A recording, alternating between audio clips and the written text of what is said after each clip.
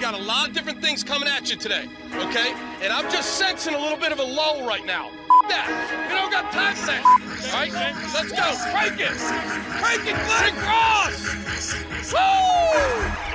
Ladies and gentlemen, can I please have your attention? I've just been handed an urgent and horrifying news story. And I need all of you to stop what you're doing and listen. You're listening to Rock Chalk Sports Talk with Derek Johnson and Nick Springer on FM 1017 and 1320 KLWN. Depend on it. Hey, what's happening? Welcome in to another edition of Rock Chalk Sports Talk. We are going to talk so much MLB playoffs today that you are going to lose it. No, KU has game day in town. We actually stopped by earlier today, and it's cool. They got it all set up and everything.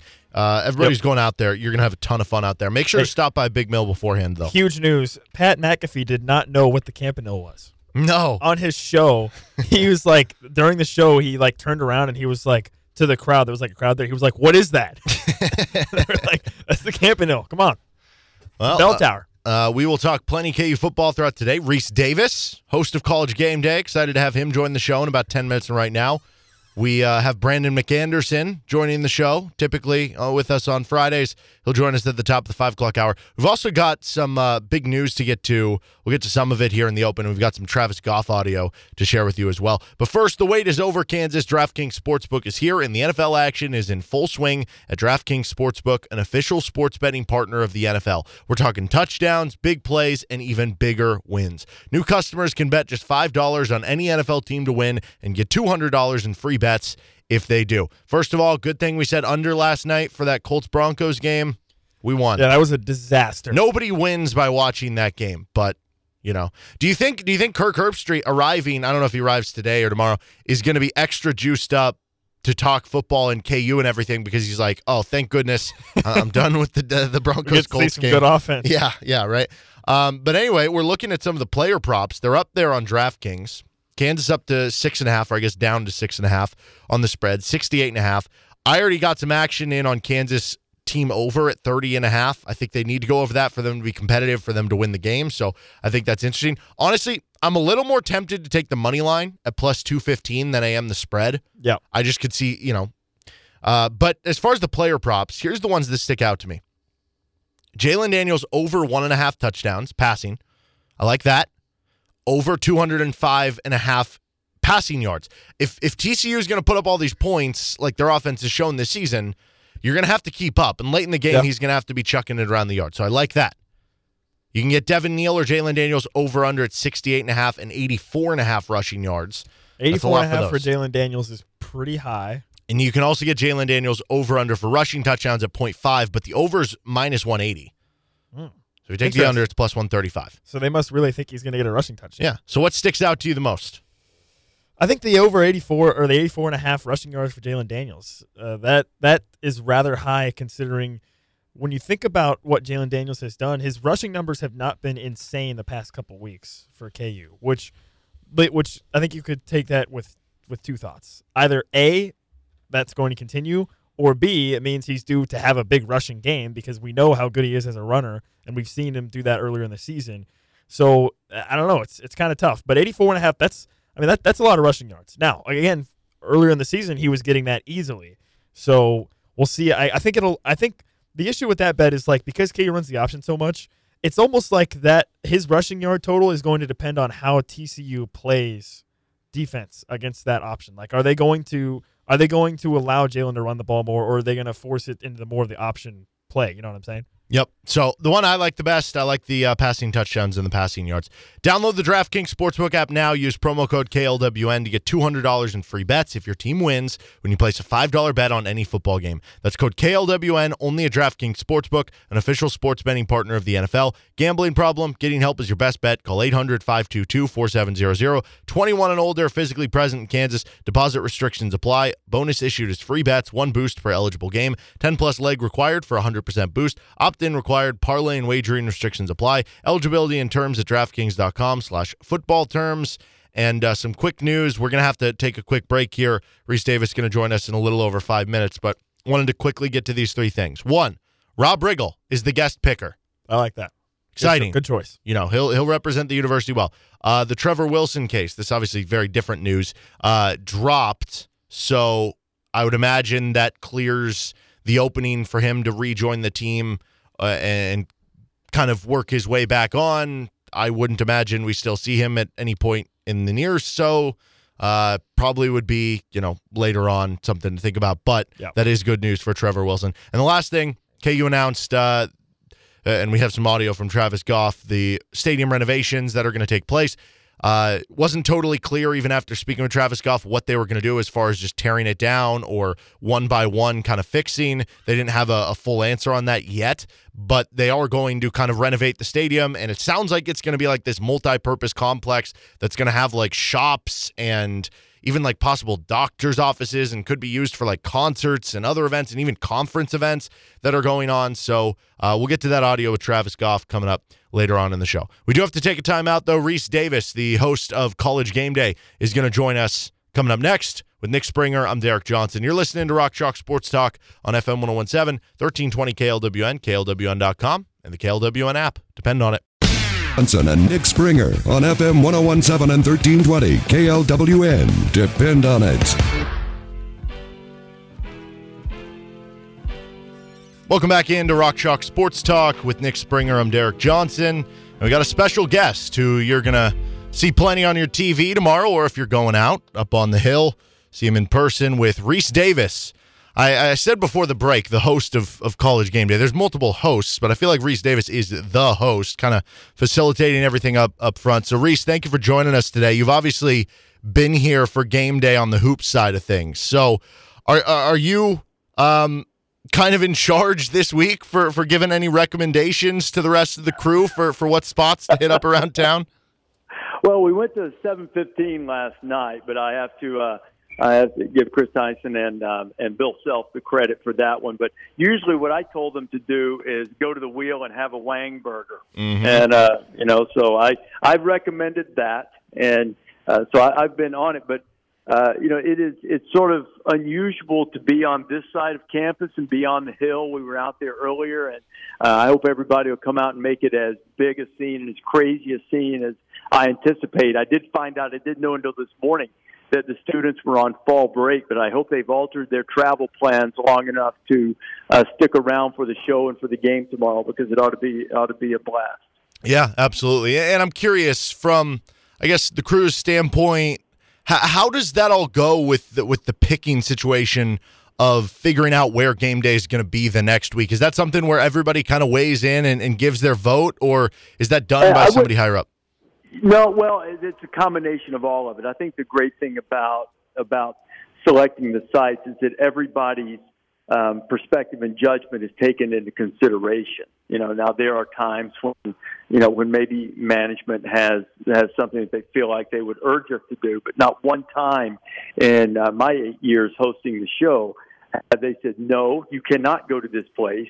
You will go to another place. And I think that shows the regard and respect that they have for what the show means to the entire landscape of college football, and the equity that we've built up in terms of displaying pretty good judgment and selecting where the best storyline and the best scene each week is. So it's a week-to-week process. Everybody does weigh in, for sure, and we've had a couple of sites already this year that weren't on the preseason prospectus list with Appalachian State and here. I mean, this week, if you had asked us in July, what is the probability that you would be in Tuscaloosa for Jimbo Fisher going in against Nick Saban after all of their off-season shenanigans, I think all of us would have put it at about 95.9%. And by the time last Saturday night rolled around, Kansas was undefeated. They, won a tight defensive game against Iowa State, proving that they could win in different ways. TCU had eviscerated Oklahoma. A&M had lost for the second time. And, Auburn is down for the Texas-Georgia thing, and then Oklahoma lost, and Texas has lost a couple. And it was really, by Saturday night, it was pretty easy, to be honest, to say, well, we're going to Kansas. That's where the best story of the day is. And it's also one of the more compelling resurrection stories of the college football season, if not of the last several college football seasons with what Kansas has been able to do so far. And, but this is not just a story about Kansas.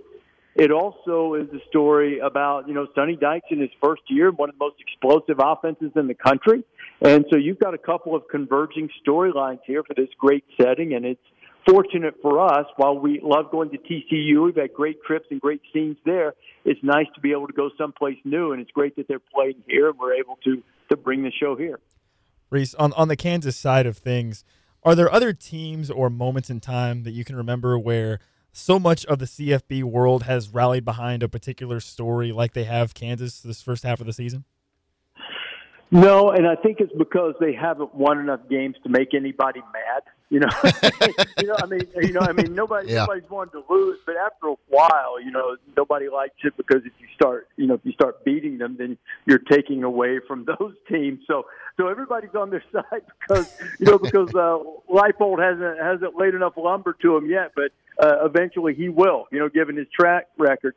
But they're off to a great start, but it is a little bit different, I think. And I think everybody likes an underdog story. And when you've been to the depths of despair, to the desolate, dark places that Kansas football has been really since 2008, I mean, the numbers are shocking. I mean, I had them I do a preseason spreadsheet on all of the Power 5 teams and usually, 20 to 25 teams that I think will be pretty good out of the group of 5. And I was looking back over some of my Kansas notes over the last couple of weeks, and since 2008, like 8 and 106 in conference play. How's that even possible?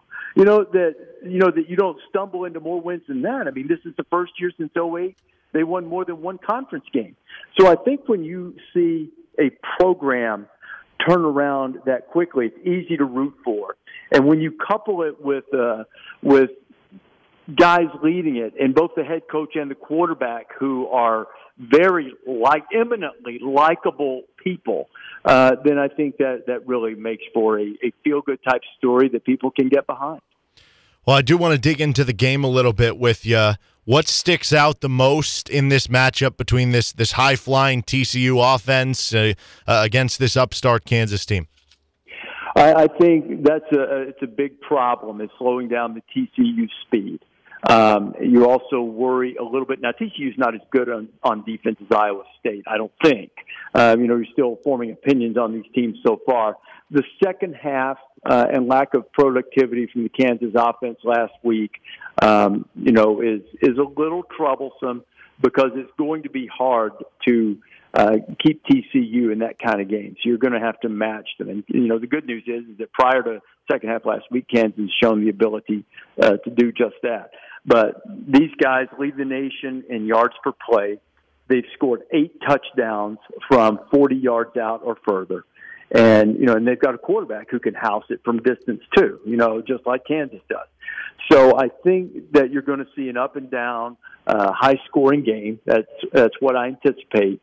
And I think the real key for Kansas, couple of things, probably controlling the ball a little bit, limiting TCU's possessions, and then make them snap it again. And what I mean by that is, I reference this a lot, and I said earlier to some media people here that I think anything referencing Hall of Fame basketball coach goes over well in Kansas. But, Bob Knight, when I was calling games with him, Bob always used to say to me, dumb loses more than smart wins, meaning that you are more likely to, if you can avoid the mistake yourself, let your opponent make mistakes. And you're more likely to win that way than you are coming up with some dramatic scheme or play that's going to outsmart the other guy. And if Kansas can make TCU snap it again, they're not really prone to mistakes, the Horned Frogs aren't. But if you make them snap it again, you at least increase your chances of something going wrong for them. So I think if they can avoid explosive plays as best they can, make them drive the ball instead of scoring from 40 or 50 yards out, and then control the ball themselves, I think that gives them their best opportunity to win on Saturday. Yeah, I'm glad you brought that up because that's definitely been something we've been talking about all week with the idea that KU's defense outside of the West Virginia game has kind of done a good job with that, and can you just make them uncomfortable by making them have to kind of go the long way there? Do you think that whichever team wins this game, they're going to be viewed in that. I know Oklahoma State, especially after what they did against Baylor, like they are probably viewed in like tier 1 by themselves, maybe to win the conference right now. Do you think whoever wins this game, they're going to kind of be vaulted up into that conversation of maybe the next best or one of the 2 next best teams in terms of who the real Big 12 title contenders are? I think they'll be in the realm, but the one other team I would offer is don't sleep on Texas either. I know that's kind of that's a popular thing, and how many years in a row are we going to say Texas is back? But if Texas can beat Oklahoma tomorrow, especially depending on, if they were to look good doing it, Quinn Ewers returning at quarterback, then I think you have to really give some credence to Texas, despite that loss to Texas Tech sort of being in that group too. But I think that I think the winner of this game definitely will be considered in that tier. And I think the other thing you could look at, if this is a wild, 45-42 game, or heck, even if it's 28-24, just a normal game, but it's a really well played game and a good game. It's a long season, and as you know better than anyone, everybody in the Big 12 plays each other. So it could be that both teams come out, viewed as contenders to make it into the Big 12 championship game. But I think that certainly that will be the case for whoever wins the game on Saturday. Reese, I know you can't give this away, but I'm just curious. Any idea? Do you have any idea of which way Corso might lean with the mascot head pick for tomorrow? Well, LC's not going to be with us this week. If you were watching the show last week at Clemson, he was a little bit under the weather. Just another week to recuperate. All of us have talked to him within the last few days. He's doing much better. A little bit aggravated that he's not here, but everybody looking over him wants just make sure everything's good and that he's fully recuperated and healed up. So he's disappointed not to be able to be here, but he's doing feeling much better, and we'll be excited to get him back full strength as soon as possible. Well, obviously, with Pat McAfee, who's I think doing his radio show right now at Live on the Hill, although he was riling up some Kansas fans out there and whatnot. What's he kind of been like as an addition to the team, and is there anything you're excited for to have on the show tomorrow? We've got so many great things planned. Lance Leipold's going to join us. We're going to talk live to Sark during warm-ups before the Red River rivalry. We're sending over someone to get a little something with Max Duggan later tonight in anticipation of this game. We've got a really, aside from the Kansas TCU game, which I know is the primary interest of your listeners, but we've got a really cool piece about a guy who snuck onto the field and into the celebration when Texas A&M beat Alabama last year. It's an offbeat, wild story that I think people will really enjoy. So we've got that, and I understand that there will be a major reward, as they say in the classic holiday movie, A Christmas Story, a major award coming for whoever comes up with the best signs in the crowd tomorrow, and it's something really, really cool. So I think people want to come and see that, be part of it if you're here in town. If not watching on television, I think it'll be a lot of fun as well. Well, we're going to have some game day sign ideas coming up later in the show. So this was the one I came up with yesterday. I want you to grade this one for me 1 through 10, and don't hold back if it's bad. Obviously, if you went to 715 yesterday, that's on Mass Street, the famous street down here in Lawrence. Mass Street more than Herb Street with an more. I love Kirk, but don't give me, I give it an 8. I'll have to look at the artistic quality of the sign. Now, if you just scribble it in Sharpie, then maybe we downgrade it to a 6.9. But I think anything that that tweaks Herbie a little bit, maybe gets his attention, will be a lot of fun. By the way, Herb Street may be a nervous wreck tomorrow. We're hoping to get him settled back down. His son Chase, who is I believe Chase is a sophomore, is just a terrific high school quarterback prospect, is getting his first start tonight for St. Xavier in the Cincinnati area. So we're all rooting for him, and maybe Herbie's blood pressure will be back down into the normal range by the time the show starts tomorrow morning. Yeah, well, we joked around that we said the Denver-Indianapolis game last night, that'll be a good balance for what's to come for the weekend for him, especially with the over-under for the TCU game nearing about 70 points. Well, if I had to guess, I think I'm taking the over there. I think. Yeah. So. Well, Reese, I appreciate you taking some time out of your busy day, and we look forward to watching the action tomorrow on game day. Thanks so much for having me on. All right, that's Reese Davis joining us here on Rock Chalk Sports Talk. This is FM 1017 and 1320 KLWN. Let's get to our KU-TCU preview next. Okay, so before we get to the KU-TCU preview here, this is wild. I didn't know this. What's up? The Toronto Blue Jays, which I'm sorry, I just said it wrong, their Twitter account just tweeted this out. Note to our American broadcast friends, Toronto is pronounced Toronto. The second T is silent. Did you know that? I don't think that's true. Why would they tweet it out? To troll? I mean, it's I could see like this happening though. Toronto, but it's just like how you say it. Toronto, but I think it's like versus Louisville. Toronto. Like technically Louisville is the right way to say it, but if you're local, it's like Louisville, or New Orleans, Nolans, right?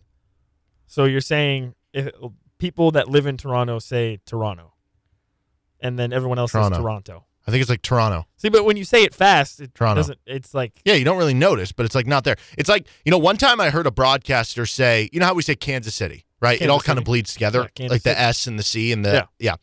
I heard one announcer one time go, and they're going to Kansas City. And it sounds weird, right? But phonetic or just how it's spelled, like that, that's not wrong. Well, so. I think what I've always noticed with like Midwest people is, Midwest people always say like they don't necessarily have an accent per se. Mm-hmm.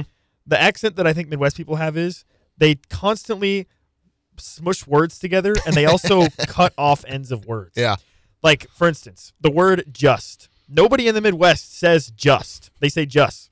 Oh, I'm just going over here. I'm just going down to the store. I'm just doing this, whatever. You know what I mean? Like, if there's a T at the end of the word, it's cut off. Yeah. And they smush words. Kansas City, another good example. They smush words together.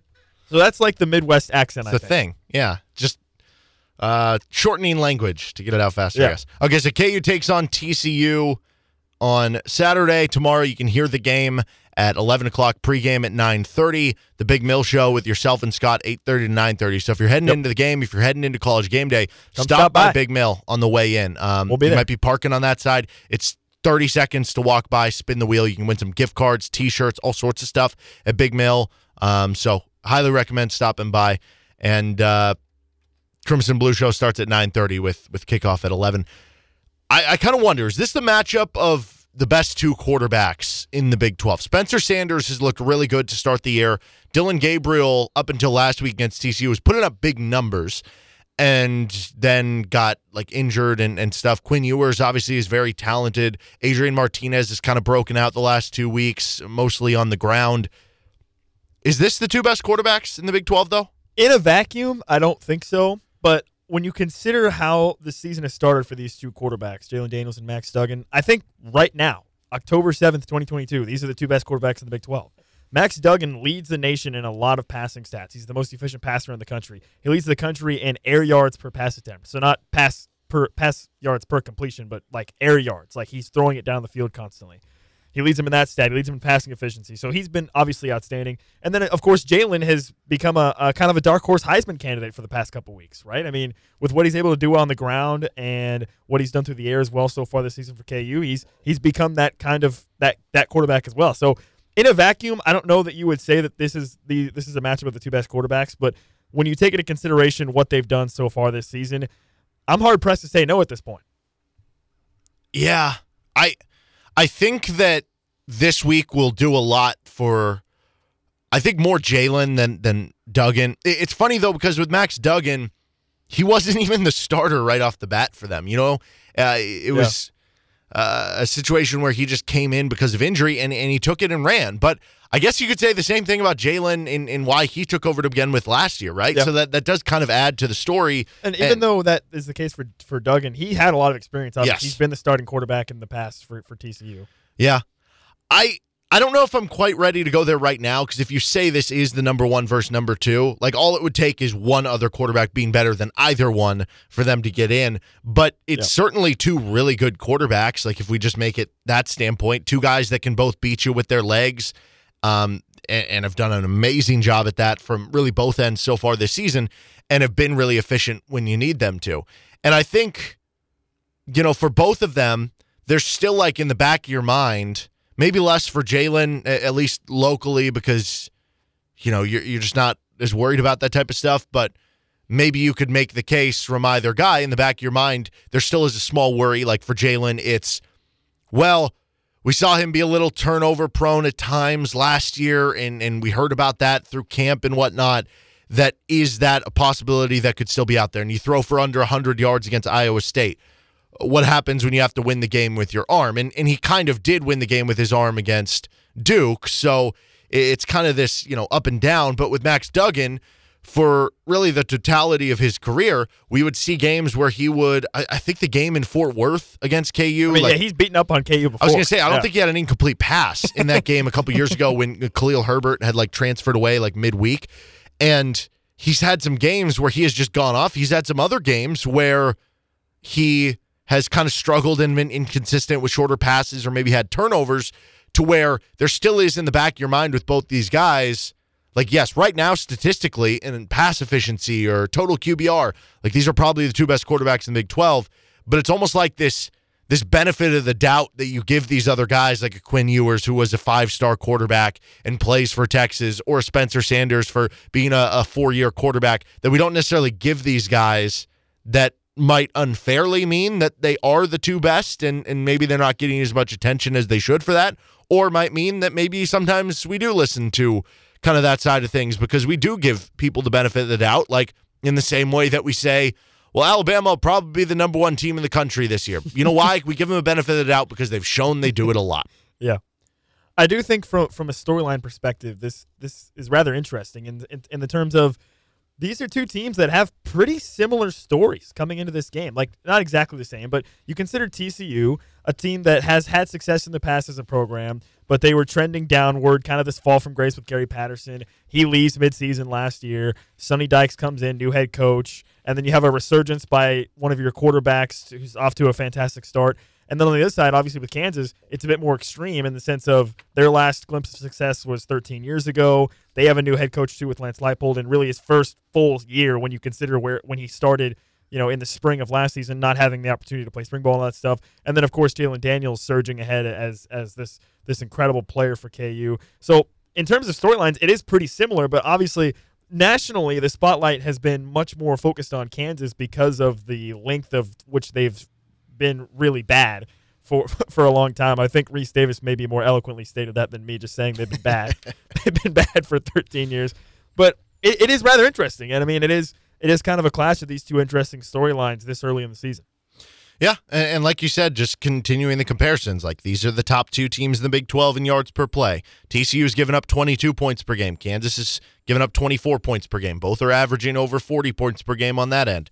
When you look at average yards allowed per play on the defensive side, TCU's at 5.1, KU's at 5.27. So there is a lot of ways that these two teams are similar. They both run the quarterback a lot and have had a lot of success doing just that. Explosive offenses so far. The one thing that we haven't seen with TCU, and KU's played that one extra game against an Iowa State, which I don't think TCU's played like a team that we would deem to have a top 30 defense or anything in the country yet. So maybe that would happen if they had played Iowa State instead of Kansas last week or something. I don't know. But it's just in the back of your mind that Kansas is coming off that performance of what did that mean last week, whereas TCU, it's the complete opposite. They blew the brakes off Oklahoma, and it's hard to not separate yourself from that and kind of say, man, look how good they are. They just did this to Oklahoma. And again, it's not a full picture because we're still so early in the season. Oklahoma might be terrible.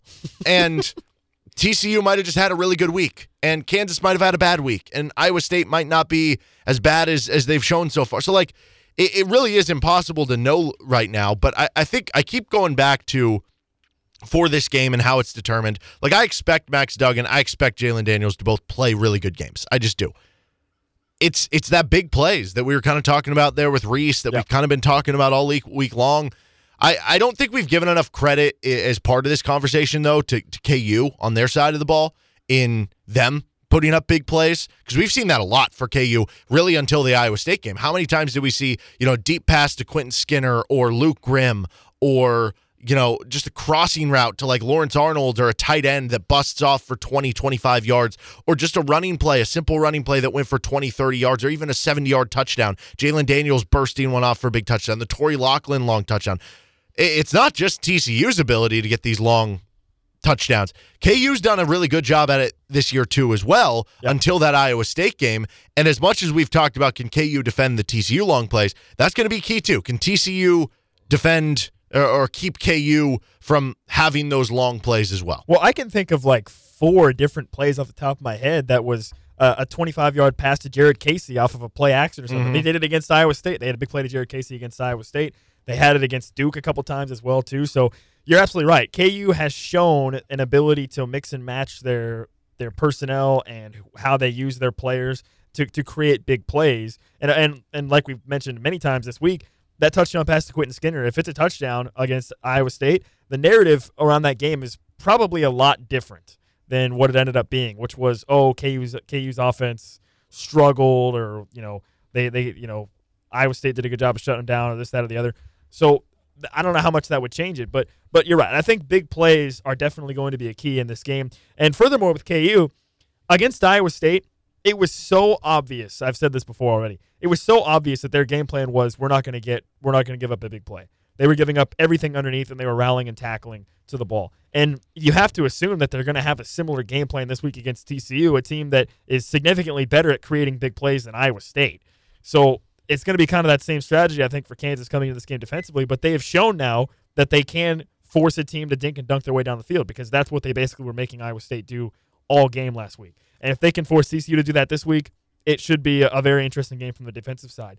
And for TCU, I do want to point this out. Against Oklahoma, a lot of it was blown coverages. A lot of it was just guys wide open, Guys taking terrible angles, nobody touching a running back, just straight to the end zone. Like guys that I could catch the ball for a touchdown. Well, maybe too far, and I don't have the greatest hands in the world, but the point still stands that TCU, they got up so big so fast against Oklahoma that they didn't even really have to try, right? And if this ends up being a much closer game in the third and fourth quarter, and the pressure is really on, and KU is really looking to limit those big plays, how will the TCU offense respond? I mean, how will they respond? We don't really know, because when you look at TCU's schedule, they blew out Colorado State. I think it was Colorado State. It was Colorado. Oh, Colorado. Yeah. They blew out Colorado. They played an FCS school, Tarleton State, who is not a very good FCS school. And then they had a pretty tight game against SMU, which that's a rival. So, okay, sure. And then the blowout against Oklahoma. So we haven't really seen truly the TCU offense in a pressure situation. And like I said, if the KU defense is limiting their big plays, what is their response going to be if this is a one-possession game in the third quarter, in the fourth quarter? We don't really know yet until we get there. So I think that's going to be something to keep an eye on, definitely, if this game stays close. The longer it stays close is which offense might crack first. And for KU, they've also struggled, right? We've talked about it. Their 4-minute offense, when they've had leads in games, has kind of floundered, and they've gone a little bit conservative. So if Kansas has the lead, what does that look like? So there's a lot of questions, and I really wish I could just fast forward this game to like 7 minutes left in the fourth quarter, and it's like tied at 35, or like 38-31 or 31-24, something like that. I wish I could just fast forward to that moment and just see what happens from then on. So I hope we get there, and I hope we get a chance to see how that plays out. And yeah, I mean, to your point, like TCU has been able to kind of skate through the second half. Like in the SMU game, they jumped up 28-7 in that game. SMU made it kind of a game at the end of the third quarter at 28-21. It was 35-27 with 5 minutes left. But TCU was never really in a ton of danger in that game. Same with Tarleton State. Like Colorado was kind of a game after three quarters. It was 17-6. Colorado was bad. Yeah, Colorado couldn't move the ball. Like the worst team in the Power 5 bad. Yeah, and against Oklahoma, it was what? I think it was 35. 41-17 at halftime. Yeah, 41-17 at halftime. So what happens if they're in the pressure cooker in the fourth quarter? How much will the crowd play into this? I mean, seriously, how much will the booth play into this? I would think a good amount. Certainly the fall break thing will make it interesting with the student section because that's going to be the loudest part of it. So how good of attendance is there from that end will be important. Yep. But I would think, because even though the last 2 weeks were sellouts, it's a whole nother thing to have the energy of game day being in town and have a top 20 matchup. So I would imagine this should be a good, impactful crowd that's going to help KU. It's funny because if this does end up being, as much as, I just did want to mention, like, KU's really been good at hitting big plays as well on offense. If this game is played in a, let's say, like, both teams have the same amount of big plays, or it's like a low amount of big plays for both teams, I think that favors KU, right? Because you trust KU to be able to, not that TCU hasn't shown it too. Like, they're averaging like over 7 yards per carry right now, which, they're just putting together ridiculous numbers on the ground. But it's just the idea to me that you would make TCU uncomfortable and do something they haven't had to do. And we've seen time after time this year, KU has had drives where they have gone 10, 12 plays down the field. That I think if it is a lower possession game and they do kind of make it more of what they did against Oklahoma last year, where they said, we're fine having a 9.5-minute drive. We're fine having a few drives here or there where we bleed the clock out. And we're fine having a 10 to 12 play drive. And we're going to try to force you into 10 to 12 play drives. I think that style of play favors Kansas. Yes, I think so. And to your point, against Duke, KU had a 90-plus yard touchdown drive, I believe, against Duke. And, they have shown that they can more methodically move the ball. But again, I think the question is going to be if that does play out as you stated and it's late in the game again, the Kansas offense now in 2 consecutive weeks has really turtled up late in the game. And if that's the case again and it's another close game this week against TCU, maybe Kansas has the lead late, how much will Andy Kotelnicki or Jalen Daniels and Lance Leipold, how much will they be willing to potentially still leave the playbook open in a situation like that to try to close out the game? Yeah, that 4-minute offense, if they get up late, because it's one thing to try to stop Iowa State or Duke at the end of the game. It's another if you're trying to do it with the TCU offense. Okay, punting the ball to Duke when you're up 8 with 2 minutes left and pinning Duke back, okay, fine. Iowa State, Iowa State really flubbed that on the 4th down. They should have gone for it, but they didn't. But, okay, fine. You'd given up 11 points the rest of the game at that point. But if there's 3 minutes left in the game and KU's up 4, and again, their 4-minute offense just flounders and doesn't do anything, and you have to punt the ball back to TCU, that is not good. That's not good at all.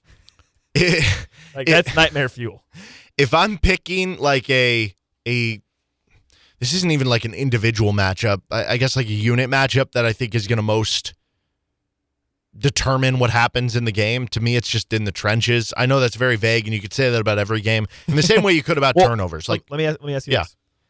Would you say the KU offensive line has, quote-unquote, won their matchup against the opposing D-line every game this season?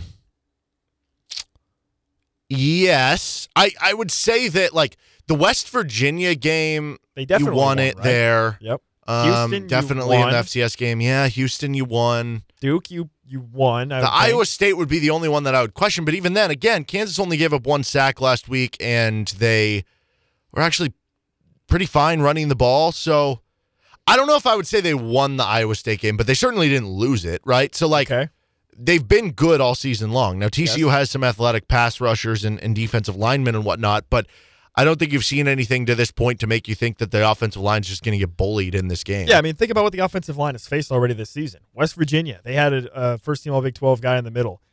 Houston, they were calling themselves Sack Avenue before the game, and they didn't get squat. Which, again, really mad they weren't cul-de-sac. Like, come on. Right? And then even Iowa State, they've got Will McDonald, who is in the top 2, top 3 in pretty much every career statistic that Iowa State has defensively. And Iowa State's D-line wasn't really a huge factor either. So when you consider what KU's already gone up against, what scares you about TCU? Nothing, I don't think, on the defensive line. All right, so flip that.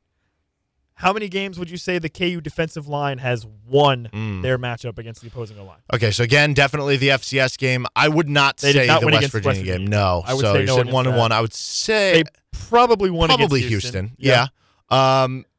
Duke. I'll call it a tie. Yeah. They didn't lose, like you said. No, and then definitely against Iowa State. They didn't lose 2 or 3, Yeah. And TCU's offensive line's been really good at run blocking in terms of the production. Now, Pro Football Focus doesn't have them graded out super well. They're like top 50 in the country. But if you're just basing it on like the yards per carry, maybe that means it's more designed runs and just the running backs and Max Duggan just making plays, and it's less about the blocking or more about the scheme or whatnot. But they've been top 20 as far as a pass blocking unit. But I think at this point you should feel great to excellent about the KU offensive line's prospects in this game.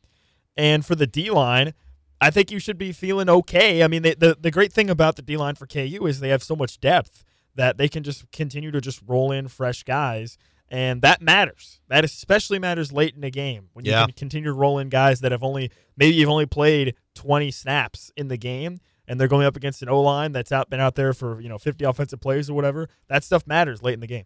Yeah, and I think that because TCU has such explosive skill players, there's so much of I guess, almost like a pressure on that defensive line to consistently win. Because if you're allowing those guys to get into the second level, like, it's over.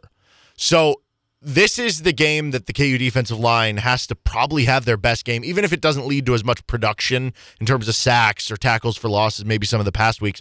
There's a lot that I think I kind of put on that end. Then, the offensive line has to continue doing what they're doing. But I think you do feel pretty good that they've been good in both of those regards. Now, TCU has too. What KU player, if you had to pick somebody, I'm not going to let you pick Jalen Daniels because the quarterback's the obvious answer always. What KU player has to have a big game for KU to win? This is interesting. I want to say like Mello Dotson or Kenny Logan, because I think Kobe Bryant's going to have his impact and he's going to make some plays. So it might need to be Mello Dotson on the other side, or it might need to be Kenny Logan in the secondary again, making big plays. So I'm leaning towards going with one of those guys as somebody who has to have a good game, or even maybe just somebody like Craig Young. I mean, when you're playing an offense that has a lot of skill position guys that can get out and run, and you have a guy like Craig Young who can go sideline to sideline and make tackles, he might need to be the guy that has to have a huge game, just tackling-wise at the second level of the defense.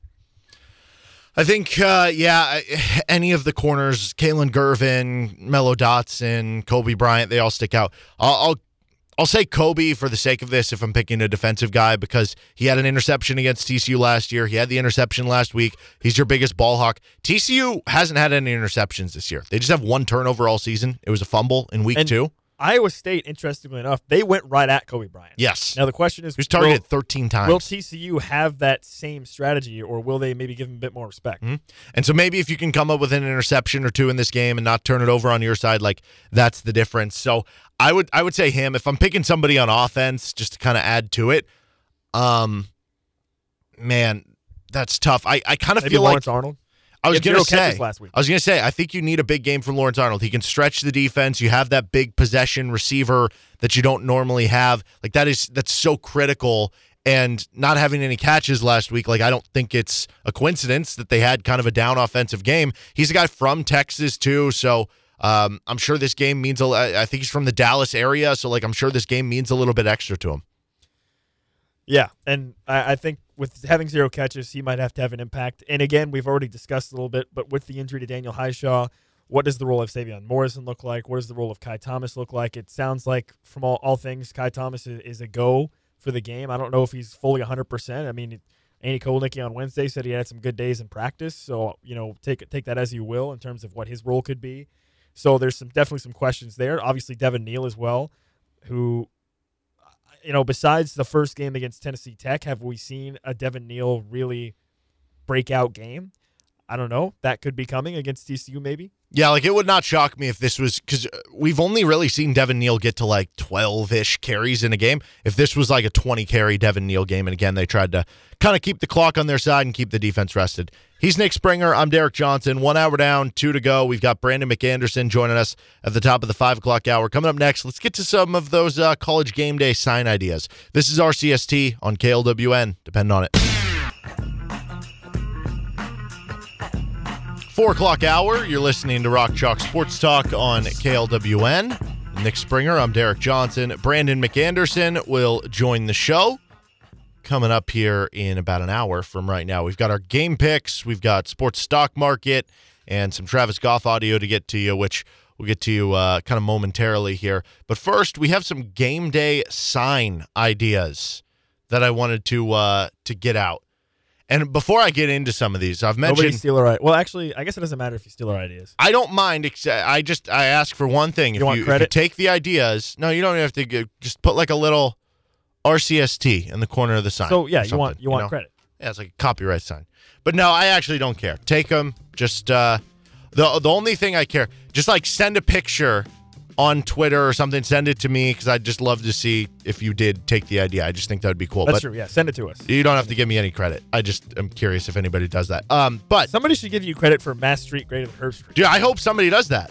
Well, they should give you credit. Well, yeah, they should. By the way, I will bet you anything there's going to be a Bama wants Kansas sign. Yeah, or we want Bama. Or, Yes, we want Bama, something like that. Yeah. Or football school. We're a football There will school be now. a football school sign. Yes, We're a football 100%. school now. Here's a way that I would put a twist on that. Losses as part of College Game Day. And then you put an underline. Alabama 18, Kansas 0. Boom. Roasted. 18? Oh my gosh. Lance Leipold doesn't even have 18 losses. Yeah, that's how good he is. In his time. I was going to say, wait a minute. In his time at Kansas. If you combine his time at Kansas with Whitewater, maybe? he might get to He's 18. 10 at Kansas. What do you have at Whitewater? He was like 106-8, I think. It might be close. It would be close. So I mentioned the Mass Street, Herb Street one. That's currently my favorite right now. If you want to get a little... What do you think of Kobe Bryant's face on actual Kobe Bryant? I like that. You say Hawk Mamba, but is Hawk Mamba? that a little wrong? Because I was thinking like, the same Kobe thing. Bryant, Yeah. No, I had the same thoughts, but I thought I would just throw it out there. Yeah. But I was thinking the same thing. Like, would that be maybe in a little bit poor taste? Mm-hmm.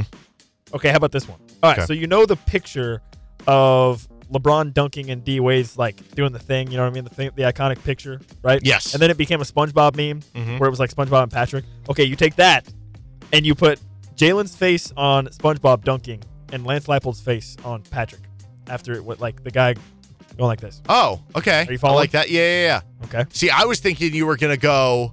Or it Bill could be- Self was lobbing it up to Lance Leipold to dunk Okay, it. that's good too. You know? Yeah, that's good too. Yeah.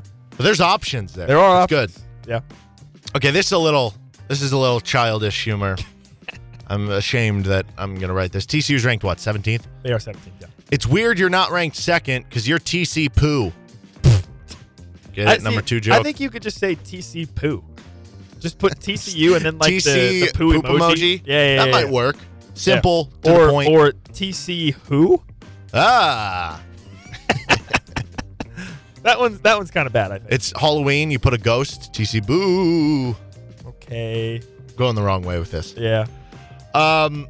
TCU is the only purple team I respect. That's a pretty good one. Yeah, that's good. That's a pretty good one.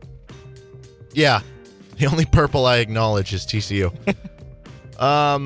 Okay, I think the actual guy actually did this because I'm pretty sure I saw it on Okay. Twitter. But one of the more iconic signs from KU football fandom is, remember the guy sitting all alone in the stands and the sign just says, "I am sad." Remember that guy? Yes. Okay, well, I'm pretty sure he recreated it, but you make the sign and it just says, "I am happy," instead of "I'm sad." That could work. But I think the guy actually did that. I was so going to say, I feel like that should be reserved for that yeah, guy. I'm pretty, to do. and I think he did. I think I saw it on Twitter that he actually did do that. Mm-hmm. As he should. What else? Sonny Dykes is the head coach for TCU. I don't even know what state of mind I was in when I wrote this. The only Sonny I acknowledge is Sonny D. Does that work at all? You could do like there's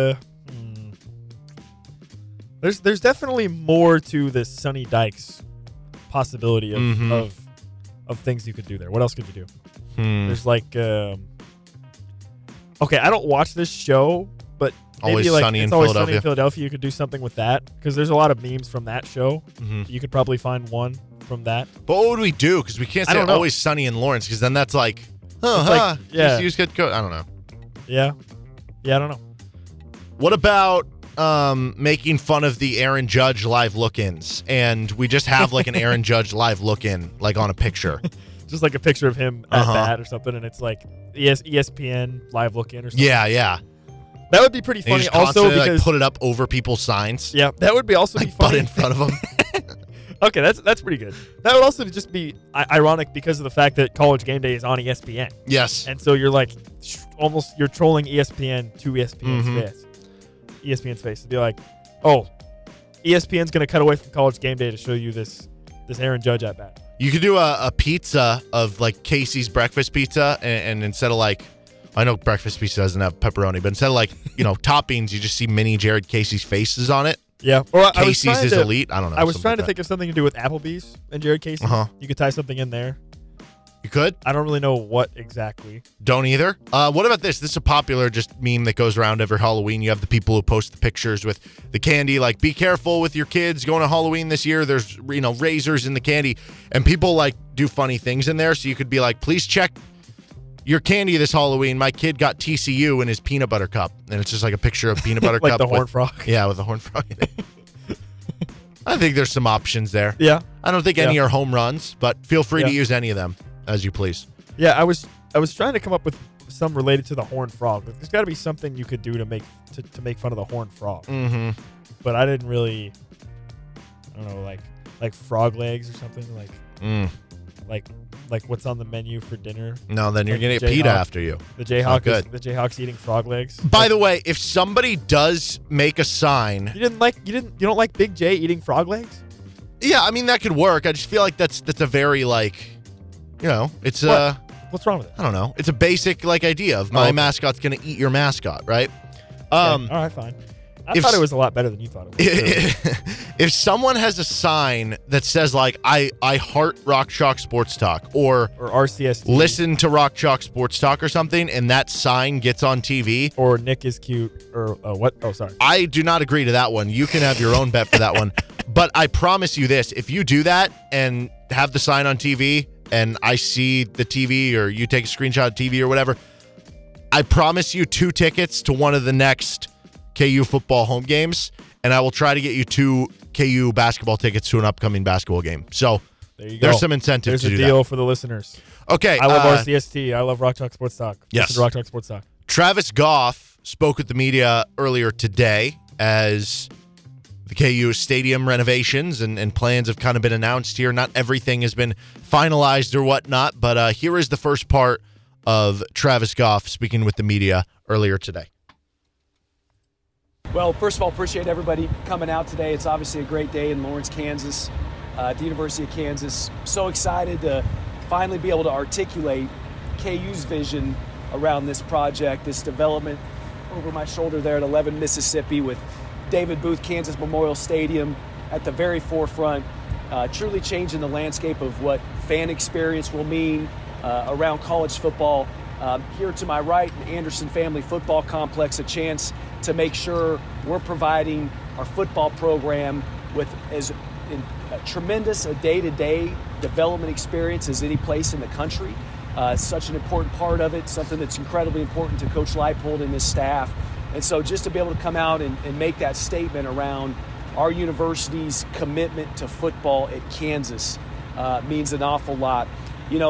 It takes an entire community, and that's what I would emphasize to the group. This is a university-wide institutional commitment. This is not just an athletics project. It truly has a chance in terms of multi-use, in terms of economic impact, to drive change for Lawrence, and we think for the region and the state as well. We're excited to share more detail on that as things progress in the days ahead. And then, finally, I would just kind of close by saying that there's no more important time than now for KU to make this kind of statement and to make this kind of commitment. Football is at the driving force, frankly, of not just intercollegiate athletics, but in so many ways the health and the vibrancy of higher education, and in our case here at the University of Kansas, has a lot to say about momentum as we think about applications and enrollment, the financial health of the university, and of course continuing to build upon the brand of what it means to be a Jayhawk. So really exciting day in Lawrence, and happy to take questions from anybody today. Travis, do you feel like $350 million is a fair estimate of what this could end up costing? What number did you say? $350 million. That's what we have. I believe that's in the Board of Regents approved kind of rolling annual budget. To be determined is really the short answer to it. It's going to be of incredibly significant magnitude. This was not us saying, hey, we need to do some modifications. This was not us saying we need to enhance or tweak or do some renos. This is us saying we have a chance and are fully committed to developing one of the most unique settings and one of the most unique stadiums in the country, and at the same time making sure we invest in the football student athletes that will base right here on this location. This is centered around the football stadium and around the growth and the excitement around this program, but this is a development for this whole city. Right. Can you talk about the importance to Lawrence that this will have? Yeah, no question. We really believe when this is successful, it will be because it will have had a Lawrence partnership, neighborhood partnership, business-based value add, right? We think about multi-use, we think about economic impact, and we think that transcends beyond just Lawrence and Douglas County and has a chance to really drive some economic impact for the state as well. And so that really is the magnitude of the vision that's led by the chancellor. That takes all the right partners right here in the city of Lawrence, in the state, certainly in the legislature, and we are excited and confident about the trajectory we have there. Could you give us an idea of the footprint of this development as well as the types of facilities or businesses that might go in there? Yeah, well, we think about this idea of gateway, this northern gateway, you know, whether you're starting your journey off of 6th or off of 9th, but entering campus from the north as you come down Mississippi, and that's where that intersection of 11th and Mississippi is important. We also have, obviously, just up the hill here, the new Alumni Welcome Center, the Student Union parking, and the parking deck that brings you up to Jayhawk Boulevard. So we felt like this is the ideal kind of entryway to welcome people into their KU experience, whether it be prospective students, prospective student athletes, alumni, and visitors making their way to Lawrence and making their way to KU. So really we're looking at the entirety of this location at 11th and Mississippi, where the stadium resides, and then even as we venture to the east and certainly the northeast. Guys, could you give is the timing important to give Coach Leipold a signal about your commitment, the university's commitment to the football program in general and this facility, which he has mentioned a couple of times already? Well, I think the timing is a product of the work that's been done over many months, and we got very fortunate for it to align, quite frankly, with this awesome week here at Lawrence and at KU with game day. And then, hey, we were doing this with or without a 5-0 football team, right? And so you take that combination, you feel great about it. But I think, you know, this commitment, this investment, these discussions started before my time, but I can tell you from my experience, every day since I've been here, every day since we've hired Coach Leipold and the staff, we've talked about what the needs are. We've talked about making sure we don't just try and meet what others are doing, but we try and have a different level of vision, even a different level of commitment around football. So over the course of this past 17, 18 months, it's been a daily kind of journey, and it just brought us to this incredible moment here this week. Can you talk about what this would mean for competing with other universities? I mean, you know, to continue the success that KU is seeing this year, you have to be able to compete to get the top recruits and things of that nature. How will this project, this development equal the playing field? Yeah, well, KU's proven for generations in multiple sports that you can achieve anything here at Lawrence and in Lawrence and at KU. Our men's basketball team gave us one heck of a reminder back in April in New Orleans. That group of men came together to cut down the nets. We've had the combination of basketball tradition at the very top with really good competitive football before. So this to us is something we've all known and believed, and we've had this great demonstration from this team and from this coaching staff. And what better way to bring it all together than with a tangible statement around what we all know Kansas football can be both sustain and continue to grow in the years ahead. All right, that was Travis Goff. We'll share the rest of that audio for you later on in the show. This is Rock Chalk Sports Talk on FM 1017 and 1320 KLWN. Your game picks next. Checkers, the store for everyone where the sale never ends. This week, get split. You're listening to Rock Chalk Sports Talk. We've got high school football coming at you after the show today. 6:45 pregame, 7 o'clock kickoff for both Lawrence High on KLWN and Free State over on 92.9 The Bull. It is that time on a Friday, though. We get to our week's game picks. Nick is sitting at 21, 28, and 1. If you include the locks, 24, 33, and 2.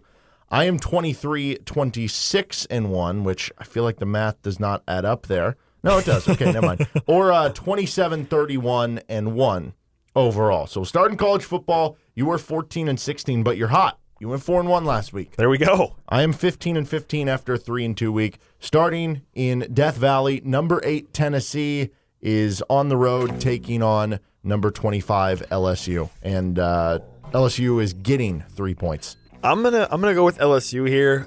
Tennessee is a good team. They beat Florida, but I think now there's questions about how good Florida is. Tennessee's offense is really good, but LSU with Brian Kelly, this feels like a must-win game for them, really. I mean, you've got to get at least one big-time win if you're the new coach at LSU. And I don't know that they'll win this game. I guess it's -3. So, yeah, I think they'll have a chance to win. I'm gonna go with LSU. If Tennessee wins this game, I'm going to think they're really, really for real for them to be able to do this. Not that I think LSU is like this college football playoff contender or anything, but I do think LSU wins the game straight up. I do think I would take them for that reason to cover the 3 points. I'm just not totally buying into the Tennessee hype train just yet. Number 17, TCU, -6.5 at number 19, Kansas. I would feel way better about this pick if it was still the line was still at 7 like it had been earlier in the week. So -6.5 makes me a little nervous, but I'm going to ride with the boys. I'm going with the Jayhawks. Kansas gets it done. I think I've said earlier this week that I could very much see an outcome where TCU wins by 14 or that Kansas just wins straight up and that there's not a middle in between. I am going to take Kansas with the points here, though. You just assume that the offense can get back on track. If they do, this should be a back-and-forth game. And I keep going back to the idea. If Kansas can continue to limit explosive plays on defense to a TCU offense that has been really good at that, then maybe you take them out of their comfort zone. And with College Game Day in town and a great environment and everything, maybe that's enough to keep you close in that game. So I'll take Kansas with the 6.5. Number 11, Utah, is giving up 3.5 points. They're at 18th ranked UCLA. Yeah, talk about a team that I just don't really buy into or know anything really why they're good. It's UCLA. I mean, I guess they have Dorian Thompson-Robinson still, but I don't understand UCLA. Like, they played at home against Washington last weekend, and I thought, okay, Washington is going to easily win this game. And then UCLA, they were blowing them out early. I think Washington ended up making it kind of a closer game, but yeah, I'm not buying into UCLA. So I'll take Utah -3.5 here. Yeah, I was not buying into UCLA last week either, and it spurned me against Washington. So I'm like sort of buying into them, but I'm not buying into them enough that they're going to take down Utah. Again, they don't really have a true home court advantage, or home court. What is this, basketball? Home field advantage for this game. They have the David Beatty, Kansas home field advantage. Yes, exactly.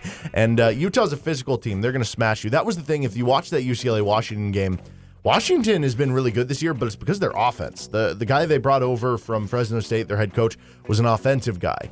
And that's a little weird because when you think of Washington over the past handful of years when they've been good with Chris Peterson and whatnot, it was because of the defense. So that's not Washington anymore. And UCLA was able to do whatever they wanted offensively. Everything was a 6, 7, 8-yard run, no pressure on Thompson-Robinson, running wherever they were. I don't think that's the case. Utah's a physical team. They play good defense. I think they're going to smack UCLA in the mouth. I'll take Utah minus the 3.5 points. Number 16, BYU, is taking on Notre Dame in Sin City in Las Vegas, and the Fighting Irish are giving up 3.5. This game's in Las Vegas? Yes. I didn't even realize that. Mm-hmm. Why? Just because? Yeah, sure. Just because. Okay. Because when you think Catholics versus Mormons, you think gambling. You think Las Vegas. No. Yeah. I think Notre Dame sucks. I'm going with BYU here. I think BYU is going to win this game pretty easily. I think the BYU hype train obviously got derailed earlier in the season, but to me, they're still a good team. And Notre Dame has besides the game against Ohio State, which I don't know how much you want to read into that. Besides that game, Notre Dame has not really done anything to suggest that they're a great team. Give me BYU.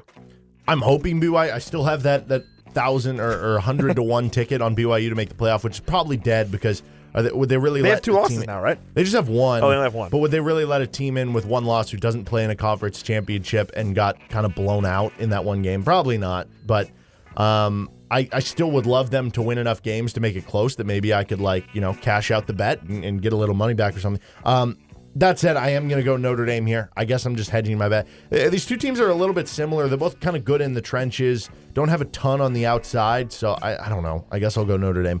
I don't really feel confident in that one. Texas A&M is at number 1 Alabama. You would have thought before the season started that, if not the Red River rivalry shootout, whatever it's called again, was game day this weekend, that it would have been this one because you had the Jimbo Fisher, Nick Saban spat in the offseason. But now Texas A&M stinks on offense. Their quarterback's out with Max Johnson, and Alabama's given up 24 points. Yeah, talk about a pick that I am very confident in. Alabama all day. They're going to blow them out. Listen, if they weren't already going to blow them out, now you've got the rivalry aspect of Nick Saban and Jimbo Fisher. You think Nick Saban's going to go easy on old Jimbo here? No, he's going to crush him by 40. Yeah, if they get up big, they're going to, keep the brakes on. And Texas A&M's offense is so bad that it's going to be easy to put the brakes on because A&M might only score 7 or 10 points. So just naturally, I think Alabama's going to be able to cover the 24-point spread here. But who knows? Maybe A&M is kind of reinvigorated and everything like that. Do you think that there will be a post-game handshake between the two? Interesting. I don't know. The thing about Nick Saban is he's always known as kind of a respectful, guy. But he's always been kind of, sometimes lately he gets his feathers ruffled a little bit, and then obviously So, I don't know. I feel like maybe not. Especially, okay, I will say this. Especially if Alabama just keeps rolling them the whole game, I don't think there will be then. If they're still scoring up 56-10, I don't think there will be at that point, no. Okay, what is your lock of the week? I'm going for Oregon -13 at Arizona. Arizona used to be one of the worst Power 5 teams in football. They're a little better this year, but I think Oregon will find a way to get it done. And if you have been following the show and know my locks of the week, you should bet Arizona right now. I'm 1-4 in locks of the week, so bet Arizona. I was going to say I would actually take Arizona on this one. Jedd Fisch, baby, former almost Kansas head coach. Okay. I am just 2-3 in locks. You're 1-4, so this hasn't gone much better for me. I've lost my last two. I'm going to go back to the Georgia well. It almost, it spurned me last week against Missouri, but I think because of that, they're going to come out reinvigorated. Auburn is not good. Georgia -15.5 in the first half against Auburn. I think I'm just going to say it. I think that's a bad pick. Okay. Because listen. Coming from the guy who's 1-4 in his locks. The Kent State game against Georgia, and you thought, okay, well now after that Kent State game, Georgia is going to wake up against Missouri and surely, beat the brakes off of them. They struggle even more against Missouri. So what makes you think they're gonna do well against Auburn? I swear, you are holding that Kent State game against them more than anything that has happened to any team in college football. No, I have all the right to. Kent State sucks. Beat them by 17. But it was a close game for most of the game. Okay, on to the NFL, where on the season you are 7-12-1. You were 1-3-1 last week. I am 8-11-1 after going 2-2-1 a week ago. The New York Giants are 3-1. Can they keep it going against Green Bay, giving up 8 points playing in London? I don't think the Giants are going to win this game, but I think they will cover the 8, and because here's why. They just ran Saquon Barkley 31 times against the Bears last week. I think their strategy should be very similar against the Packers. Limit the number of possessions, just ground and pound, and lose 17-10 or lose 24-20 or whatever. Give me the Giants here covering the 8. I don't think they're going to win, but I'll take the Giants covering. I never feel great about betting a big spread when it's in London because you never know how a team's going to come over and travel, and are they really going to be that up to it with Green Bay here? I have concerns about the Giants. I mean, the last, quarter, half of that game against the Bears, they're running Wildcat because both Daniel Jones and Tyrod Taylor were injured. And if that has to happen all game long against the Packers, which obviously it won't, they won't go into a game that way. I don't know. I guess I'll just go Green Bay. The I don't know why the Giants are 3-1. It's one of those weird ones where they could finish 6-11, and it wouldn't surprise me even after the 3-1 start. Dallas is at the Rams, who are giving up 5.5 points. Oh boy, this is a tough one. The Rams stink. They are not good, but I think Dallas is worse. So, okay, I'm changing my mind. I had Rams down as my pick. You know what? I just convinced myself I'm taking Dallas instead. Give me Dallas because the Dallas defense is really good. The Rams are bad. I've convinced myself after I had the Rams just a few moments ago. I'm going Dallas. Okay. And Cooper Rush, you trust. Yes. I will go with the Rams here. Matt Stafford really struggled this season. So that doesn't make me feel great because Dallas has been really good on the defensive side of the ball so far. And with Micah Parsons, The Rams are one of those teams to me this year that are like, I don't know, they're like bounce back and forth. Do you think the Rams could like flip the switch at some point and just become good? Yes, I don't really think it will happen though. Kind of a Super Bowl hangover year. But I think because of that, like the talent is still there that, I don't know. I feel like 1 week they're going to be down like the 49ers. The next week they're going to be up. So I guess I'll go Rams -5.5. And I almost talked you into Dallas. You did. I just maybe they can shut down the running game, Cooper Rush enough that they can win like 17-10 or something. Philadelphia -5 at Arizona. I'm going to ride with Philadelphia here. Their offense has been really good. I'm hesitant to say that Philadelphia is the best team in the league, but I mean at this point it's kind of hard to argue that they're not at least like top 3 or top 4 or top 5 at this point. And Arizona, I don't know. I don't think it's a double XP weekend in COD, so maybe Kyler Murray will be good. But I'm going with Philadelphia. I'm going to go Arizona. I don't feel great about it, as I have not for most of my NFL bets. Philadelphia is so good on the lines of scrimmage, and Arizona is not. So that could be very problematic for the Cardinals in this game. I just think that Arizona, to me, feels like a team that could keep this one close. We're getting closer to like DeAndre Hopkins and whatnot getting back, but Rondale Moore is back for them with AJ Green and Marquise Hollywood Brown and stuff, to where I think this could be like a high-scoring game where I could see Arizona being down 10 in the fourth quarter and they score like a late touchdown to cover the 5. So I guess I'll go Arizona. I feel like I've had zero confidence in any of my NFL picks. So sorry about that. You're definitely not inspiring confidence in the people here. All right, Cincinnati at Baltimore. Baltimore -3.5. I am going with Baltimore. Listen, they've had some really bad luck / some poor timely play calling, I guess, to lose their past couple games. I think they've trailed for 14 seconds and they're 2-2. Yep. So I'm going to go with Baltimore here. Cincinnati, I think, is still in the midst of kind of figuring themselves out early in the season, and I like John Harbaugh more than Zach Taylor, so I'm taking Baltimore. I am going to go Cincinnati. The Bengals had all sorts of success against the Ravens last year. The Ravens just constantly like blitzed Joe Burrow, and they just went to that like empty set where he was just kind of throwing it around. Maybe Baltimore adjusts and does something different there defensively, but I think Cincinnati is going to put up a lot of points. Even if the Ravens win, I think they keep it within the 3.5. I think if you had it at 2.5, I'd be a little more scared off here. I do like having the 3 in the hook, though, there. So I'll go Cincinnati.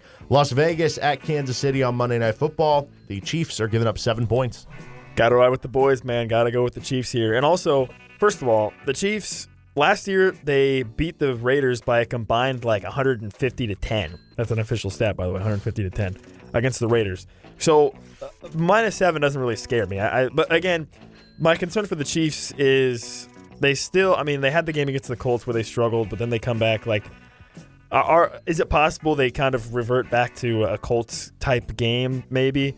I don't think so. I think they're going to continue their momentum, and I think they will win big again against the Raiders. We've seen Derek Carr come into Arrowhead and get kind of a big upset win or play the Chiefs closer. We've seen a lot of other times where Derek Carr has been blown out by the Chiefs. So you could convince me either way on this one. I'll go with the Chiefs riding high off that Buccaneers game. You are right, though. Like, this would be kind of a letdown for you, especially looking ahead to the Bills the next week, right? But I'll go with the Chiefs giving up the 7 points. What is your lock of the week where you were 2-1-1? I am going to go with the Chargers -2 at Cleveland. I know the Chargers have been dealing with a lot of injuries. There's a lot of question marks around them. I just don't think the Browns are good. So I'm gonna take the Chargers -2. I think the Chargers should be able to win this game if we're going to assume that they're a legit team, like in the contention for AFC or the playoffs. So the Chargers, I think just have to win this game to keep themselves in that conversation, and I think they will. Does it make you feel worse that the Chargers are like the worst run defense in the NFL and they're playing Nick Chubb and Kareem Hunt? I don't think it will be that much of a problem. No, I'm not concerned. Okay. I'm 2-2 on locks. I'm going to go with Tampa Bay. Angry Tom Brady. Okay. Divorce. It says everybody sucks. They're playing the Falcons, which that was an means a all-time little quote extra from to Tom him. Brady. Yeah. They're giving up 10 points, which is a lot. And the Falcons have been feisty. But here's the other thing. This is such a stupid way to bet, so I don't know why I'm doing it, but I'm going to anyway. The Falcons are the only team who's undefeated against the spread this year. I was about to bring that up. They're 4-0. So that means they're due to lose against the spread, right? I mean, you would You would think. Maybe. So, Bucks. Give it a whirl. -10. All right, that is our game picks for the week. This is Rock Chalk Sports Talk. We've got Sports Stock Market coming at you next, right here on RCST.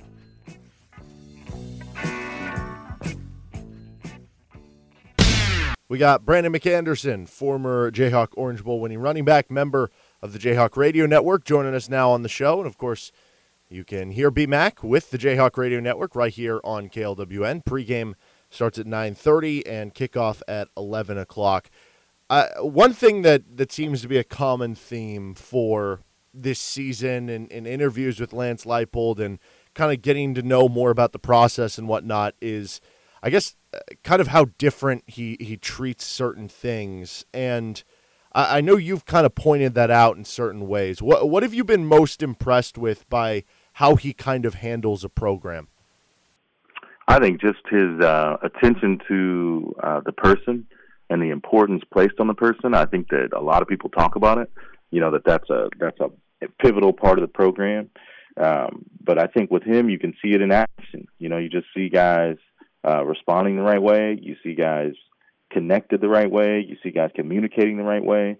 And you see that connectivity everywhere they go. You just see him, being able to build a real bond from that. So it's been a pleasure to watch him just build connections, individual real connections with each player. And I think it can't be understated how him and his coaching staff have gone out of their way to do something that's not super common in college football at this level. One thing that I think was really interesting, I forget if we were talking to Jalen Daniels or Andy Kotelnicki or who at a media availability, and it was the idea that the two of them, like the night before the game or on Friday night or whatever, go over kind of some of the scripted plays. They go over some of the situational stuff about, in this down, like what would you run, or what do you like here, or what about this, and kind of explain the why to some of the stuff as opposed to just saying, hey, do this because it's going to be good. How common is that with coaches? Like, do most coaches try to explain the why, or do a lot of them kind of just rest on, no, like I know better, just do what I say? No, I would say that's kind of that's coach to coach kind of thing. So I think it changes depending on who the person is. So I don't think there's like one uniform way to do it, but you can tell when a coach and a quarterback are in line with each other. And that's the obvious thing that you see with those two, that what he's asking him to do on the field, he has a really good understanding of it. He has no problem executing it. And he just does a really good job getting through his progressions, getting them into the right plays. You see them kill plays early. You'll see that kill. That, they'll have two plays called. So what you see is just two people that are in sync and two people that have figured out each other's learning and communication style, and it's kind of just helped them develop and build that relationship. KU scores their least amount of points last week against Iowa State with 14. It's kind of a tale of two halves. They had it all in the first half, almost had even more with the field goal or whatnot. Going back and watching over that game, did it feel like KU was closer to maybe busting out than we might have thought? Or I guess what kind of went wrong? Like, was it just Iowa State's good on defense and KU had a bad day? Yeah, so I expected that I would pull up the film and I would see that Kansas just really struggled and Iowa State was unique and caused them a lot of problems. And that's not what I saw. In the first half, like you said, they averaged 7 yards of play. So that wasn't as if they weren't doing what they normally do. First drive of the second half, they moved it past midfield, and they tried the Jason Bean, one of his run play packages on third down. Or excuse me, no, they had a quarterback draw with Jalen Daniels on third down, didn't convert, had to punt. And then the next drive, they basically did the same thing. They drove right down the field. He missed Quentin Skinner for a touchdown on second down. And then they tried that Bean quarterback keep on third down, and then that wasn't successful, so they had to punt again. From there, they did not go back onto the field for 27 minutes of real time. Because if you remember, Iowa State had that long 90-plus yard drive. Xavier Hutchinson got injured at one point. They had to review Jacoby's interception, and then it ultimately ended in a missed field goal. But all that happened at the same time. And I think after that, that's where you would be concerned, but I wasn't, because after that, a lot of the issues were self-inflicted. Like they had a holding penalty on first down, a legal man downfield. So they just didn't have the ball very much. They didn't have an opportunity to get into a rhythm, and they really didn't get stopped the way you would think they would based on the result of the game. So it was more of they did miss more than they usually miss, especially on the downfield stuff. Jalen Daniels been lights out, and he did miss that one. But that's it. It was a missed throw, and then just a team that, kept the offense off the field. Well, on the other side of the ball, we saw the best performance of the season from the defense, and you've talked about this too, that, even in some of the past games, the defense maybe played better than maybe the score indicated, or they showed signs that there could be a higher ceiling there. Do you think we've now seen the turning of the corner? I guess, what do you expect from this defense kind of moving forward? Now, I don't know about turn the corner because, I think it's a process still. I think they're still learning each other. They're still learning how to execute what they need to execute. But I think what you're seeing is as this season gets along, their depth on the defensive line is going to continue to show. These guys just aren't playing 60, 70 snaps a game. They're playing 20, 30 snaps a game. They're extremely fresh. You could pick, that'd be an interesting radio game, is picking which group of D linemen will have the best game. It's literally been a group of 2 or 3 players, and they've been different players every game. This past game, it was, Sam Burt and Tommy Dunn Jr. and Zion DeBose. Before that, it was Caleb Sampson and Lonnie Phelps and Hatcher. It's just been a rotating door of a small group of D linemen having their best game of the year. And that was a good example of that, just how they played. So I think they're building brick by brick. I think their run defense is real. That's something that's been, with West Virginia had a monster running attack. They couldn't run the ball against Kansas. Houston had a couple big runs, but they couldn't consistently run the ball against Kansas. Duke had some broken tackles and such in the first half, but second half they didn't consistently run the ball. So it's been a recurring theme. I think the second piece they figured out too is red zone defense. That's 2 games in a row where their red zone defense has been incredible. They've been holding people to field goals. I think they're top 40 in the nation in red zone defense for the season. So I think run defense, red zone defense are real. So I'm just curious of what the next piece is going to be. And I think it might be that second level with the linebacking core. I think they might be the ones to take the next step.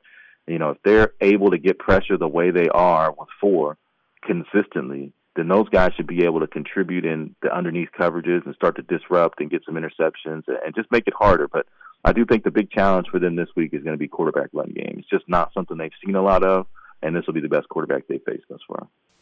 Yeah, is this the matchup?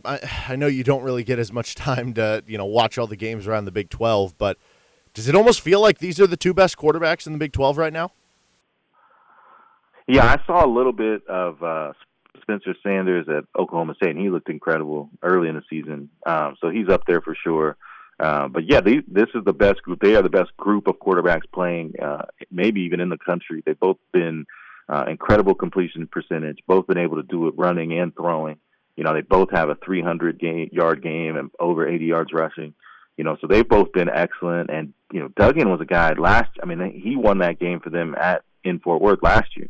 Just his ability to keep the sticks, keep them ahead of the sticks, make the big plays when he needed to use his speed to break tackles. And he was a problem for us last year in the quarterback run game too. So he's just a good player that's played a lot of football. Okay, you down a pretty big name in the running back room with Daniel Hishaw and his injury. So unfortunate for him, just sucks after missing all of last year and kind of breaking out this year. And we hope he has a speedy recovery and everything. But I guess now opportunity is available for somebody to step up. How do you kind of see this playing out? Do you think Devin Neal is just going to get even more of a kind of workload? Do you think somebody like Torrey Loughlin, Kai Thomas, Savion Morrison is going to fill into that role? Or do you think it's going to kind of be, a little bit here, a little bit there, just to kind of fill the shoes that are left? Yeah, I think it's going to be kind of a next-in-line thing. Devin, his position is what it is. He's the lead back. He's going to continue to get a lot of touches. I think his will uptick just a bit. I think Savion Morrison has earned the right to be next in line, so he'll be the guy to – I know he's been more of a jet and gadget guy. I think he'll get a chance to run the ball more consistently within the offense. Torrey Loughlin's role, I don't even know what he plays. He's like a running back, H-back, wide receiver. So I don't think his role will change because he's kind of doing something specific to him. So the next question is, where does Kai Thomas fit? And I bet he fits more into some of the, if he's healthy, he fits more into the gadget play stuff, running jet, screen passes, running routes, that sort of thing. So I think it's just the embarrassment of riches to have a guy that can step in. That's the level of player Kai Thomas is. But they've got a lot of good things going on, and I think that group will keep on moving. Well, we saw some of the plays with that one play was really cool where Jalen Daniels hands off to Jason Bean, and then he throws it on the run to the right. Torrey Loughlin, former high school quarterback, could you see a play where they have basically, Jalen Daniels takes the snap, throws it behind the line of scrimmage to Jason Bean, throws it behind the line of scrimmage the other way to Torrey Loughlin, and then hits somebody? Is that too crazy? No, it seems like everything's on the table with this group. I mean, to hand it off to Bean, for him to do a sprint out short pass to Grimm. So they've got 3 or 4 different packages off that play alone. And I still think that the thing I'm most interested in seeing is that if Bean can just stretch the field with his speed as a receiving option at some point. So I know they've got the creative juices flowing over there, and they got packages of players here, there, and everywhere. So I'm excited to see what they come up with. Well, you mentioned Max Duggan and the quarterback run game for TCU. Outside of that, what kind of sticks out to you about this TCU offense? I've kind of said all week that the biggest key for me is, this is a TCU offense that is just super explosive, has all these 20, 30-plus yard plays, and that if Kansas can slow that down, which Kansas has been good at so far this season, then maybe you make TCU a little bit uncomfortable and do something that they haven't had to do, which is kind of have these longer sustained drives over the course of the game. But what sticks out to you besides the quarterback run game for what's going to be so challenging for the KU defense? They've got a good receiving core. They're big and physical. They're all super athletic, so that's going to be a challenge. I think they might be the best collective group Kansas has played, even though that West Virginia group was pretty good. So they'll be right up there with them in terms of just overall talent. Good offensive line play. I think our defensive line will match up fine with them. So I don't think that'll be a huge issue. But I think, like I said, his quarterback run is going to be interesting. Challenging them on the outside is going to be interesting. And like you mentioned, it might be with their explosive plays. And Kansas has kind of been a bend but don't break defense all year anyway. I would expect to see a ton of off coverage from those safeties and corners, inviting them to throw underneath and Kansas to tackle well, because that's something that they've been doing really well. Also is open field tackling over the last couple of weeks. So, keeping the ball in front of them, trying some open field tackling, kind of bending and then, stiffening up in the red zone and trying to make it difficult for them. But that's kind of been their recipe for defense anyway. So I imagine there'll be more of that. The question will be that screen game. When you're playing off, it really opens you to that screen, that wide receiver screen game, those flanker screens. And they'll have to be up to the challenge there and make plays, because Iowa State had their way with that stuff, and the screens have kind of been our one thing that's really just given us a lot of trouble. So I'll be interested to see how they respond to the wide receiver screen game. On the flip side of it, the offense looking to bounce back. TCU, it seems like, a very fast defense, and they're going to do some things similarly to Iowa State. What are kind of your thoughts on that matchup on that end of the field? I like it a lot for us. I think we'll be able to control the clock. I think we'll be able to do the things that we want to do. In Iowa State, and so you're talking about Iowa State, Duke, and West Virginia. Those teams in the front seven are excellent. Excellent. Even Houston has good personnel, even though they don't always execute as well. So they have faced teams with great front sevens. They face teams with better front sevens than what they're going to see in TCU. The question will be continuing to stay in that 3rd and 4 and under, because that's when they're really dangerous, because it makes that run-pass game, more aggressive. And last week, you could hear Coach say that they thought that the game would be a possession-by-possession game, a field position game, and they called their offense as such. They didn't take some gambles on 4th down that you would expect them to. They didn't unleash Jalen Daniels on 3rd and 6+. They kind of went to some run stuff. So those are things that I think they were adjusting to the game that they anticipated, and ultimately they were right. I know that they won't be making those anticipations this game. They're going to push the envelope. They're going to be more aggressive and more creative, because they're going to have to, against the best offense in the country. When you mentioned something interesting there with ball control, because we know this offense is multiple. They have no problem running hurry up some drives. They have no problem running a normal set. They have no problem kind of doing that, like draining the clock a little bit more. And I think we saw that in the OU game last year. They had that 9.5-minute drive in, I think, the first quarter. of that game. Because TCU is so explosive on offense, could you see this being a game where they do maybe more lean toward, hey, let's have kind of a ball control offense in this one? I think in spots. I think they're going to come out and try to be themselves, as they should, because they've been one of the best offenses in the country. Jalen's had a great season. So I think there's going to be moments where they come out and just do what they do. But, if you're trying to get to halftime with the lead, that might be a good time. If you're trying to, milk out a quarter, that might be a good time to stretch it out. So I think they'll be selective when they choose to do it, but I think it's an option that's available to them, if they really want to salt this away, especially, if the offense is continuing, the TCU offense is continuing to be so explosive, because it's just a defense that really hasn't been slowed down by anyone. Last thing I got for you, have you thought about a world, I know the Raiders just won last week, but have you thought about a world where the Raiders are using the number 1 pick in the NFL draft this next year on Jalen Daniels? I've thought about every world that it possibly exists that Derek Carr does not exist in. So Jalen Daniels, Jalen Thompson, Jalen Carter. I've thought about every version of not having to watch Derek Carr play quarterback anymore. So if it was Jalen Daniels on my favorite team, then thank you, please. But literally anyone will do. He is Brandon McAnderson. You can hear him with pregame 9:30, kickoff at 11 o'clock right here on KLWN. B-Mac, appreciate the time as always, man. Thanks for having me. All right, that was Brandon McAnderson, former Jayhawk Orange Bowl winning running back, member of the Jayhawk Radio Network. Again, you can hear him tomorrow with our Jayhawk Radio Network coverage here on KLWN, your home for the Jayhawks, the original home for the Jayhawks and flagship here in Lawrence. And we're going to have our live show, Nick and Scott Chasen, going to be out at Big Mill from 8:30 to 9:30, so you can hear that on KLWN. You can stop by. They have a prize wheel there. You can win shirts, koozies, gift cards, all sorts of free stuff. So why would you not stop by? And, it literally takes 2 minutes. Plus, you can stop by Big Mill, whether it's for the game, after the game, if you want to go, have some Detroit-style pizza, or just later in the week. Mondays is BOGO Coney nights. You got Wine Wednesdays. Buy 2 pizzas, get 1 free on Thursday. So great stuff, as always, at Big Mill. Then after the Big Mill show, Kiss Crew's going to be there till 10:30, though. At 9:30, Crimson Blue Show takes over with B-Mac. And at 11, kickoff with Brian Haney, David Lawrence on the call right here on KLWN. This is Rock Chalk Sports Talk on FM 101.7 at 1320 KLWN. Depend on it. You're listening to Rock Chalk Sports Talk here on FM 101.7 and 1320 KLWN. Earlier today, we shared part of Travis Goff speaking with the media. Here is the rest of what he had to say about KU's new plans for their stadium renovations.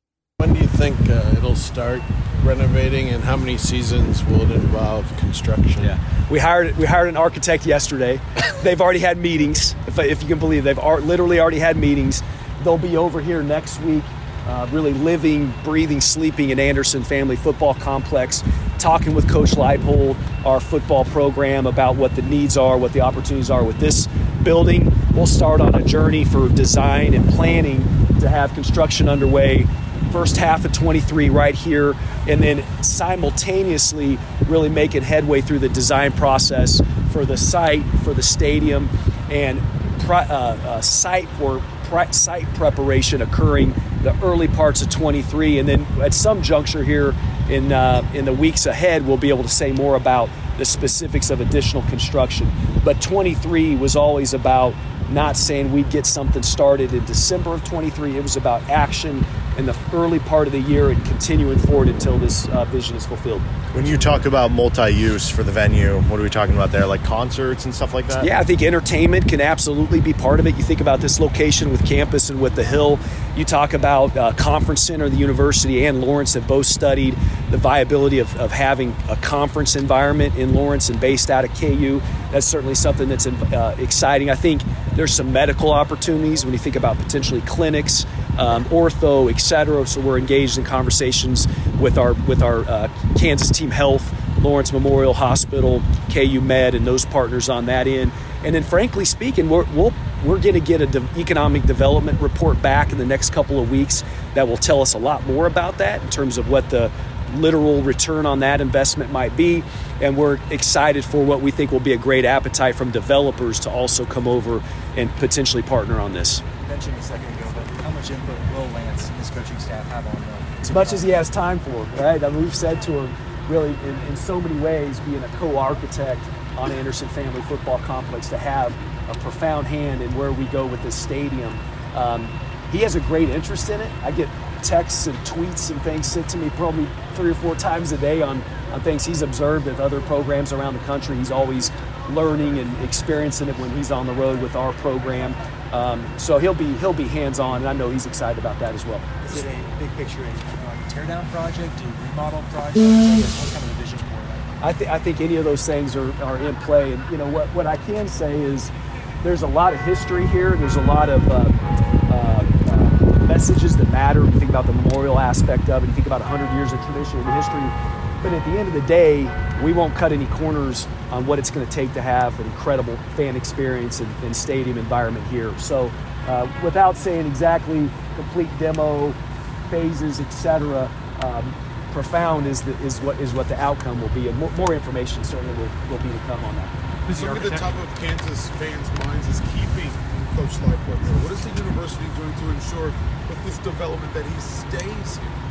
Well, I think, if there's a relationship there, great, but to me it's about all the things day in and day out, the things that always occur more behind the scenes that we're demonstrating in partnership with Lance and his staff, that this is being built to be sustained. This is not about a blip on the radar, about one incredible week in early October in Lawrence. This is about doing something that we will continue and build upon in the years ahead. And I think those are the things that are occurring day in and day out, not cutting corners, making sure we all embrace and understand what it means to be committed to football.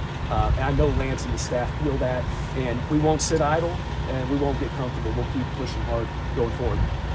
2 more questions. Could you discuss the momentum you've built, the department you've built since a couple of years ago when it was really the toughest financial time possible, no ticket sales anywhere, everybody was just forced to really buckle down.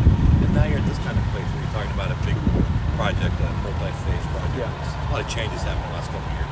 It's a place with an incredible foundation, so many amazing people, a university that's committed to athletics, and I think we just needed some things to kind of come together.